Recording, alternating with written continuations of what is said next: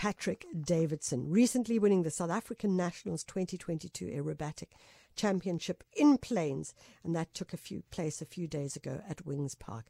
Patrick, thanks so much for joining us. Morning. Thanks for having me. So, Patrick, that's a very different kind of sport to decide to take up, which is flying in planes and a diversity of planes in various different spaces, places, and opportunities. How did you get into that? Yeah, it is quite a strange one, but nonetheless, it was deeply enrooted in my family. My dad was an aerobatic pilot, and I sort of grew up on the airfield. So that's where I sort of learned to operate around the airplanes, and then obviously flying in the airplanes and seeing what they do, and I just found a massive love for it, and I found myself doing it and showing it now to my kids. So how old were you when you got your flying license? So you can legally only get it at 17, but, I can pretty much say I've been in airplanes or around airplanes for as long as I can remember. Now, I know that you hail from Gqeberha, Port Elizabeth, and of course we know that as the Windy City. And I was just wondering, would this have had some kind of impact on how you fly, the kind of flights that you can take as a pilot and in those small planes as well? Yeah, to a certain degree. In my opinion, the wind actually makes things a little bit easier because it slows everything down. It gives you flow over the controls of the aircraft as well. Yeah. But it's quite cool because when you go to a competition and the conditions get a little bit upset, the Joburg and sort of middle South African boys aren't used to it. So we have an upper hand there. So Patrick, talk to us about some of the planes that you are flying. I mean, as I mentioned, I have had the opportunity to fly in the biplane with those bi-wings, and perhaps you could explain a bit better for our listeners, because I'm obviously not very good at that. But also to go in, is it a dolphin or a dauphin?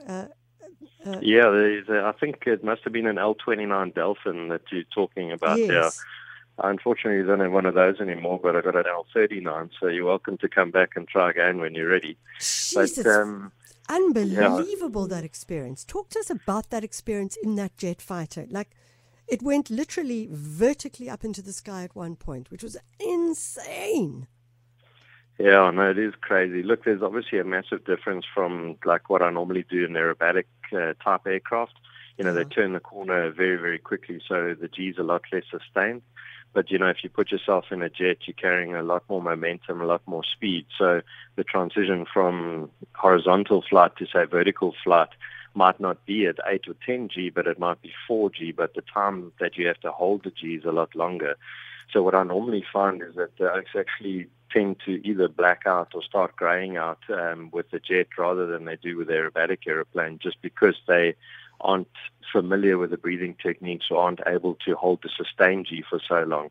So okay, very, very different. Let's just take a pause there. So someone's listening and going, what? There's so many different things one could think a G was. Let me not even go there. But when you talk about a G, what are you talking about, and what is that?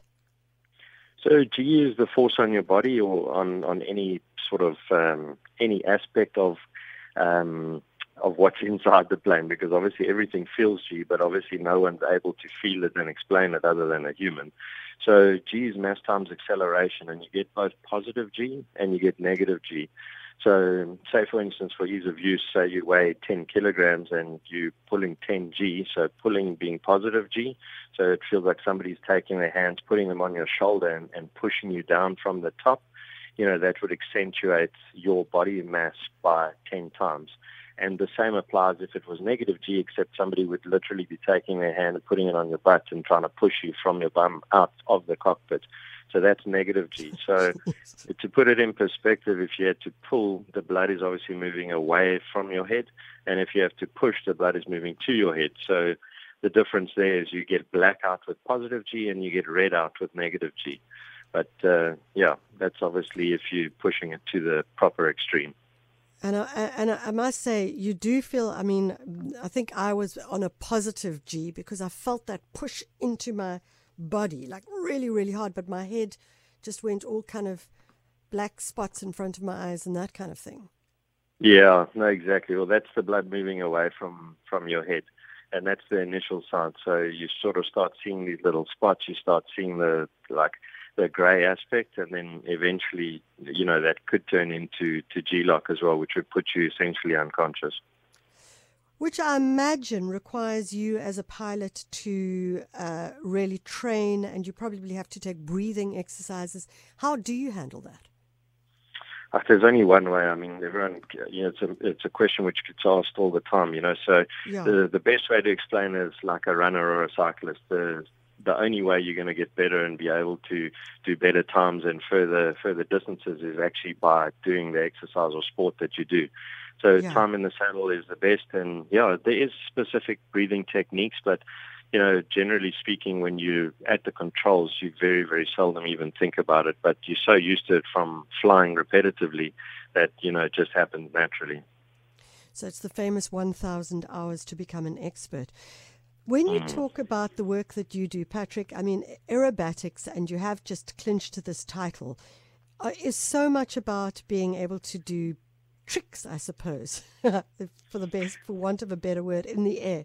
What is it that you're actually doing up there if you're in a biplane or a different kind of plane? And I imagine it is a very different plane that's doing tricks as to one that's like a small jet fighter. Yeah, correct. Yeah. So the biplanes have become a little bit antiquated.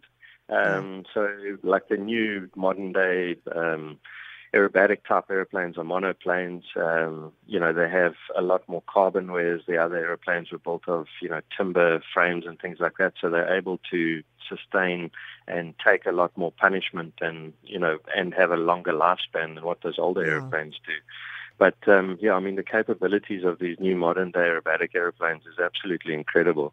And there's different disciplines, the same as what there is in pretty much any sport, I guess, is that you've got competition aerobatics where the easiest way to explain it is you've got a panel of judges and you present the airplane to do a specific sequence in front of these judges, and it's literally like ballet. They mark you down for over rotations. They have a copy of your sequence.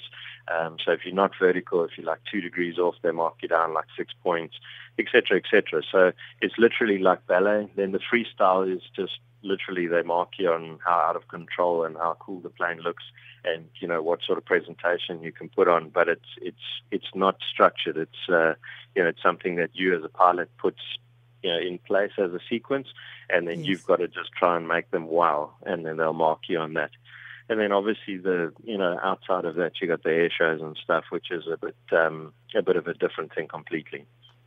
So are you spending all your pocket money, all your earnings, all your day-to-day work, finance earnings, flying planes? Because it can't be, or it must be, an expensive hobby and an expensive sport.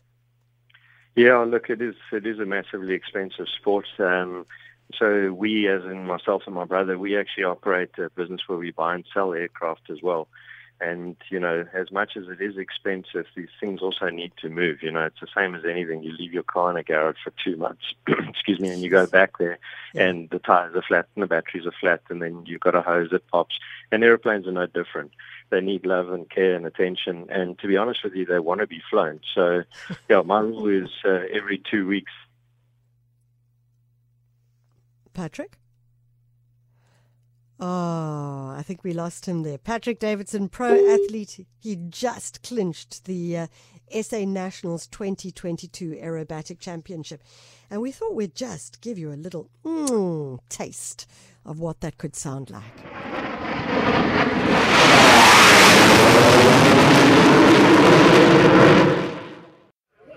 Gets showtime at Dog Creek. He's got the power push forward. He's letting the tires at 50 miles an hour. Now watch as he walks down the